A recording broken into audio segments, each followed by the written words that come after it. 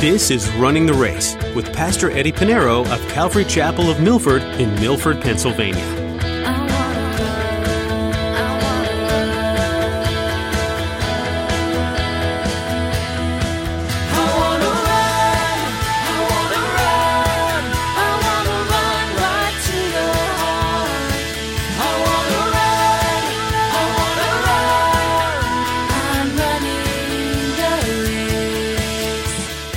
He has his own laws. He has his own laws. He's a law himself. He's not concerned for the word of God, nor is he concerned for the spiritual truth. And divisive, he is not concerned about unity. And you have many people like that. I've come across many. Yeah, they'll be likable, nice people. They'll be saved, but they're divisive. They stir up division in the church because they go by their own laws.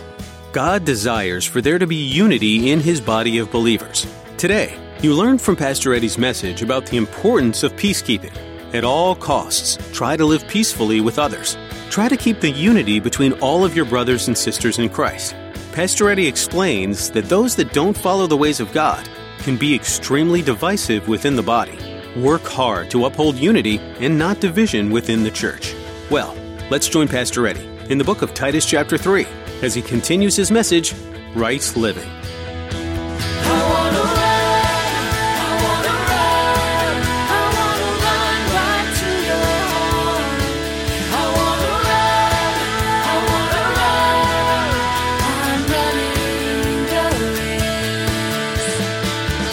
When we accepted Christ, we've been saved, washed, our sins have been washed away. We're given a new birth, a new life through the Holy Spirit. It's not anything we've done. Nothing you can do to get you saved except Jesus Christ. Except Jesus Christ, Lord and person. Salvation is a gift. Ephesians chapter 2, verses 8 and 9. It says this, but by grace you have been saved through faith, and that not of yourself. It is a gift of God, not of works. We're talking about works unto salvation, lest anyone should boast. We don't work for salvation. It's been done on the cross already. But the result of us being saved and have this in our hearts, Christ in our hearts, we do the good works as a reflection of who Christ is. Verse 5, not by works of righteousness that we have done, but according to his mercy, he saved us through the washing and regeneration and renewal of the Holy Spirit. Verse 6, whom he poured out on us abundantly through Jesus Christ our Savior. Verse 7, that having been justified by his grace, we should become heirs according to the hope of eternal life. The immediate result of regeneration, having been justified by grace, is that we now do the works of God. We do good works. Because no one, absolutely no one, no man can stand righteous before God without Christ. No one can stand righteous. Why? Because Romans chapter 3 verse 10, it says, as it is written, there is none righteous, no, not one. No one is righteous. Isaiah 64 verse 6, it says, Isaiah writes this, but we are all like an unclean thing, and all our righteousness, you want to know your righteousness? And all our righteousness are like filthy rags.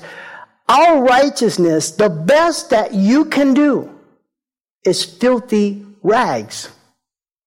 The best you can do.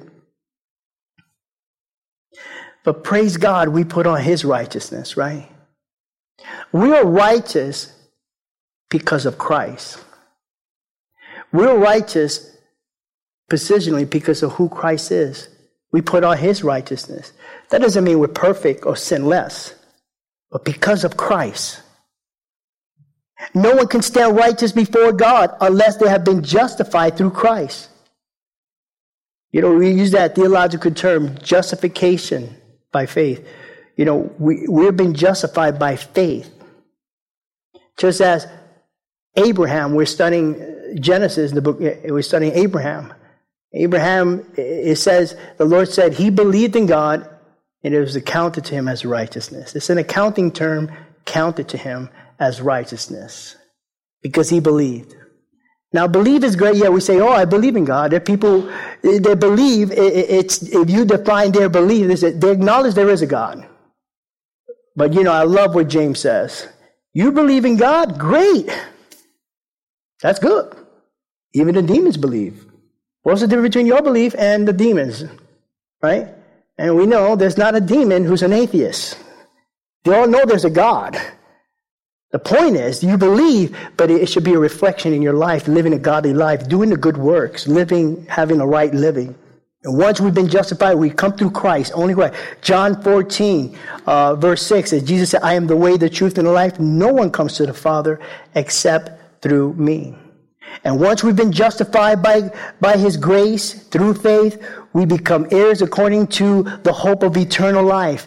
This hope is an expectation, the confidence that because we believe in Christ, we have eternal life. Christians who have placed their faith in Christ, who are born again, we do not cease to exist once our spirit leaves our body. We don't die. We pass on. That's why we need to be born again. We pass on. Because Jesus said, if you believe in me, though you were dead, yet shall you live. So, we have eternal life, but we have this hope, this expectation. What troubles me, it breaks my heart, that there are Christians who are afraid of death. They're afraid of death. How can Christians be afraid of death? If you took a glimpse of heaven, seeing our glorified Jesus sitting on the throne, you would not want to be here. You would say, come quickly, Lord Jesus. Take me now. Oh, you know what? I think I want to be, working a circus and, walking that tight wire, right? Because if I fall, I'm going to heaven. I might get to heaven quicker. Don't fear death. Oh, death, where is your sting? Christ conquers sin and death. Let me tell you, I'm not here to knock you down, but if you do have a concern of death and you're a believer in Jesus Christ, you really need to examine your relationship with the Lord and the promises God has given you in the Word. Because the ultimate goal is, this is nothing. This is all going to fade away. Absent in the body, to be present with the Lord. Why are we afraid of death? Bring it. Jesus, take me quickly. Well, listen to my wife's prayer first. She might need me. I don't know. Take me, Lord. We shouldn't worry about it. We shouldn't worry about death. So we have this hope of eternal life. If we only knew. Paul, he said, I don't know if the experience was, I saw heaven, but to describe what's in heaven, considered a crime. Yet we have books and movies. Be careful with those people who have those out-of-body experiences. I'm not saying those things are not true. Those things can happen. But be careful how they take it and how much Paul was inspired, wrote 2/3 of the New Testament, and he thought if he was inspired by the Holy Spirit, he would have wrote down his experience of heaven. But he said, consider it a crime, because it's impossible to describe heaven. If you can describe heaven, then it's an ugly heaven. Let's put it that way. Shouldn't fear death. Verse 8, this is a faithful saying, and these things I want you to affirm constantly, that those who have believed in God should be careful to maintain good works. These things are good and profitable to all men. Again, the evidence the unbeliever in this world has that you and I belong to God is how we live godly. That's the evidence. They should say there has to be a God. Look at Eddie. If God could save Eddie, he could save anybody, let alone use him.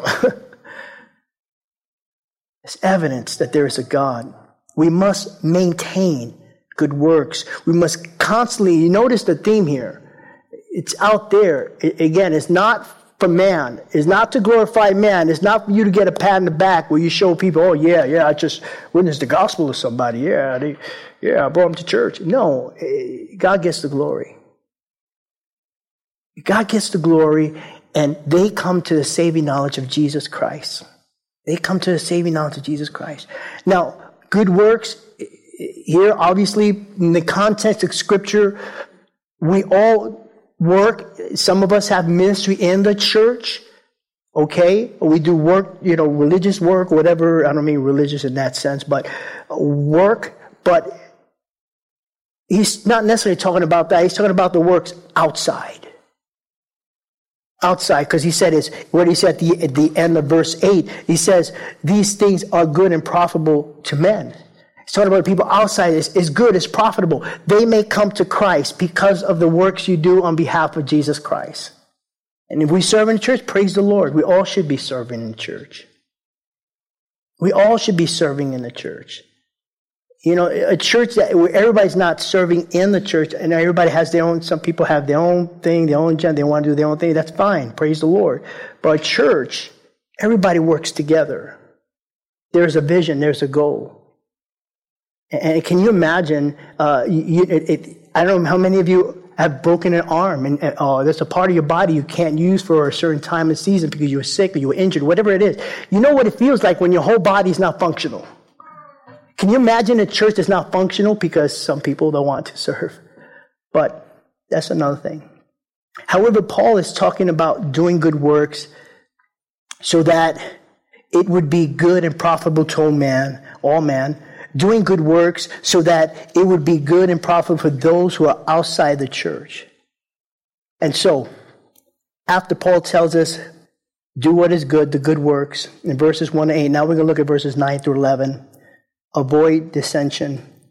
He said, but avoid foolish disputes, genealogies, contentions, and strivings about the law. Why? For they are unprofitable and useless. Useless. The opposite is we're to teach sound doctrine. That's what he's been telling us. If you teach sound doctrine, people learn. But what's foolishness is, the disputes, genealogies, striving about the law, the Jewish law, all these things. What's unprofitable, and useless is foolish talk. And again, foolish is the word moronic. So you would say these disputes are moronic disputes. People ask questions. They'll ask you questions. And again, the interactions with those outside in the world. And you got those that they just want to play with you. Oh, is your God? I'm not here. If your God, they'll say, if your God's so big that he can create a rock bigger than he can carry, the question is this. The answer is this, actually. My God is big enough to create a big rock, and he's big enough to carry it. But those are silly questions. Avoid those things. So he says those are silly. It's really foolish questions. Avoid genealogies, spiritual pedigrees. Some of the Jews would say, and this is what Paul instructed Timothy, or, people would say, oh yeah, well, I'm from the line of David, the line of the tribe of Judah. Or I'm from the Levitical priesthood, so I'm in. I'm going to heaven.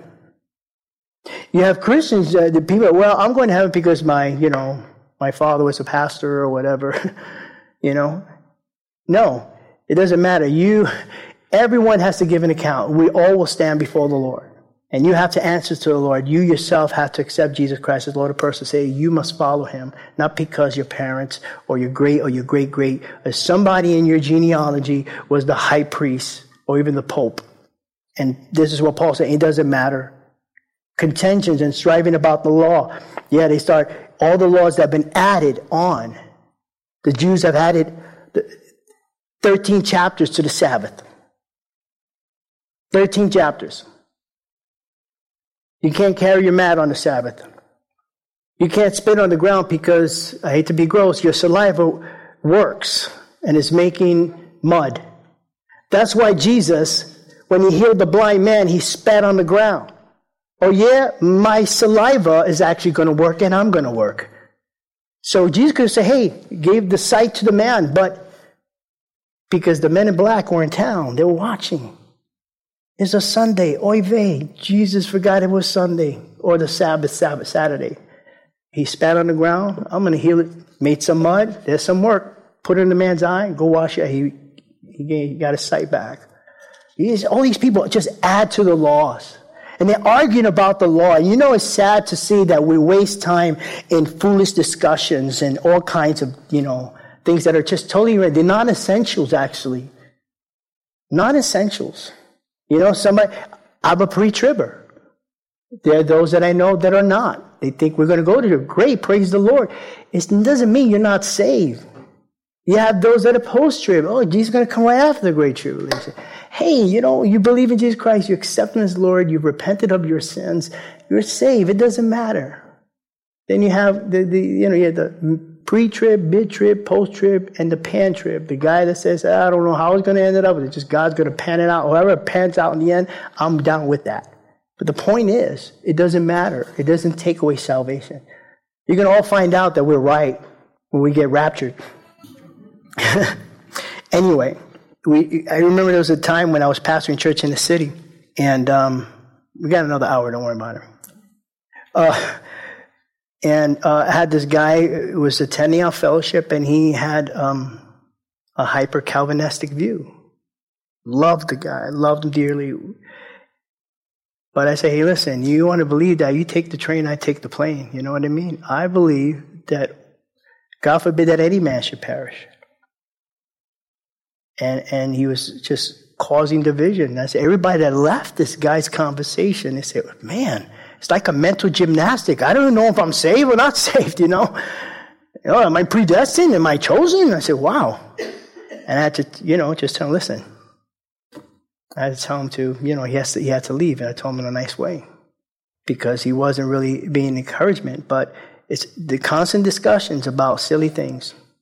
Let's just stick to the Word of God. Verse 10 and 11, it says, rejected the divisive man after the first and second admonition. Verse 11, knowing that such a person is warped and sinning, being self-condemned. Divisive is only mentioned here. This word is only mentioned here. Is the Greek word heretikos. And it is, we could always say it in English, heretic. And it's just a person that really is fictitious, who is a follower of his own doctrine and doesn't care about the doctrine of the Word of God, wouldn't even follow, godly leaders who obey the Word of God. But he has his own laws. He has his own laws. He's a law himself. He's not concerned for the Word of God, nor is he concerned for the spiritual truth. And divisive, he is not concerned about unity. And you have many people like that. I've come across many. Yeah, they'll be likable, nice people. They'll be saved, but they're divisive. They stir up division in the church because they go by their own laws.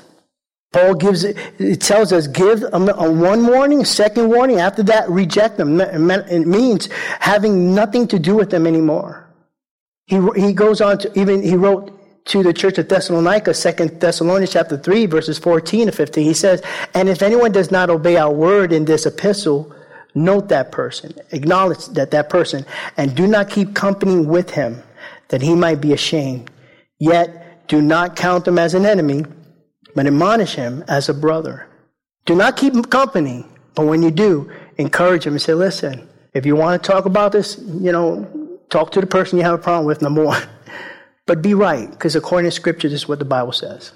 John's second epistle, verse 10, is only one chapter. Verse 10 is, if anyone comes to you and does not bring this doctrine, do not receive him in your home, your house, nor greet him. And you may say, wait a minute, but I want to be loving. I want to be Christian. Well, that's good, but there's wisdom. Number one, we have to be obedient to the Word of God. That's number one. And there's wisdom as to why we should receive these people into the house. You bring someone in, say Jehovah's Witness, and you figure you're going to lead them to the Lord because you brought them into your house. Your neighbors will probably say, oh, I think they were Jehovah's Witness. Because he had Jehovah's Witness. They were knocking on my door. I told them, get out of here, I was one time a Christian, but they allowed Jehovah's Witness in their home. Or your young children would hear something from them and may believe. Why would you bring that in your house? But there is wisdom in that because the Word also tells us why we should avoid it. 1 Corinthians chapter 15, verse 33, Paul writes this. It says, do not be deceived. Evil company corrupts good habits. There are a lot. I was just going to give you one more verse. Proverbs chapter 13, verse 20. It said, he who walks with wise men will be wise, but the company of fools will be destroyed. Don't think that you're so mature theologically, biblically, or spiritually that you cannot be deceived. Lucifer was in heaven. He was in the presence of God. Judas walked with Jesus. Don't be deceived. But also is not helping the person that needs help, the one that is divisive, and it's not helping the other church. It sends a wrong message. And if you are to be obedient with the word of God, you need to follow it. The absence of divisiveness, there is unity. Matter of fact, that was Jesus' prayer. The Lord's Prayer, the real Lord's Prayer is not, thy kingdom come, thy will be done. That's Jesus' instructions. Because if you read it before, the disciples asked Jesus showed us how to pray. And Jesus gave them the instructions. He said, when you pray, pray like this. Our Father in heaven, hallowed be thy name. He gave them instruction. But if you want Jesus' prayer, is in John chapter 17. Read the whole chapter. But I just want to read verses 20 to 21. Jesus prays and he says to the Lord, I do not pray for these only. He's talking about the disciples. But also for those who will believe in me through their words. And that'll be us. He's praying for us here. You want to see how Jesus prayed for the disciples and prayed for you, the church? Here it is. But also for those who will believe in me through their words, that they may all be one, all of us, one accord, the book of Acts, as you, Father, are in me and I in you, that they also may be one in us, that the world may believe that you sent me. We're called to be united, but that's opposite of those who are being divisive. And so that's verses 9 through 11. Now verses 12 to 15, Paul, final instruction, his greeting. He's closing his letter. He says in verse 12, when I send Artemis, now not much is known about Artemis. His name is only mentioned here, so we don't know much about him. We obviously know he's a believer in Christ. He said, when I send Artemis and Tychicus, we know Tychicus, he was he accompanied Paul in his third missionary journey, and he served with Paul with the church of Ephesus, Colossae, and also Crete here. He said, be diligent to come to me in Nicopolis, for I have decided to spend the winter there. Send Zenas, the lawyer. If anybody needed a lawyer, it would be the Apostle Paul. He needed a lawyer. He's always in jail. Apollos, he was a Jewish believer from Alexandria and a preacher. So he says, send Zenas, the lawyer, and Apollos on their journey with haste, that they may lack nothing. Verse 14, and let our people also learn to maintain good works. He's closing, and it's like he can't say it enough. Maintain good works to meet urgent needs. And those who, right living is the good works, hospitality, to care for the sick, the afflicted, to meet urgent needs that they may not be unfruitful. Verse 15, and finally, all who are with me greet you. Greet those who love us in the faith. Grace be with you all, and all God's people say, amen, amen.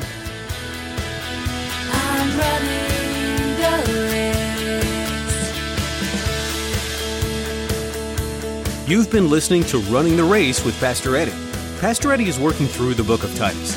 When it comes to running the race, the book gives us clear, sound advice for living, like in chapter 1, verses 7 and 8, which say, show yourself in all respects to be a model of good works, and in your teaching show integrity, dignity, and sound speech that cannot be condemned, so that an opponent may be put to shame, having nothing evil to say about us. That's just one small piece of the wisdom buried in the book of Titus. Pastor Eddie has a lot more to share with you, so be sure to come back again. Are you learning as much as I am from these messages? Want to be a part of sharing the good news through this ministry? Jessica is here to share with you how to step in. Prayers for this ministry would be so appreciated. The opportunity for the lost to be reached over the radio is incredible. So please pray for our listening audience, and that what's shared will alter people's lives forever. Another way you can support us is by prayerfully considering giving in a financial way. There's a lot of time and effort that goes into producing this program, and we're grateful for all who are willing to come alongside us to support the creation of each program. If you feel led to do this, you can find a Give tab at runningtheraceradio.com. If you missed that website, it was runningtheraceradio.com. And if you'd like to learn more about Calvary Chapel of Milford, just click back to homepage. Thanks for being here with us today on Running the Race.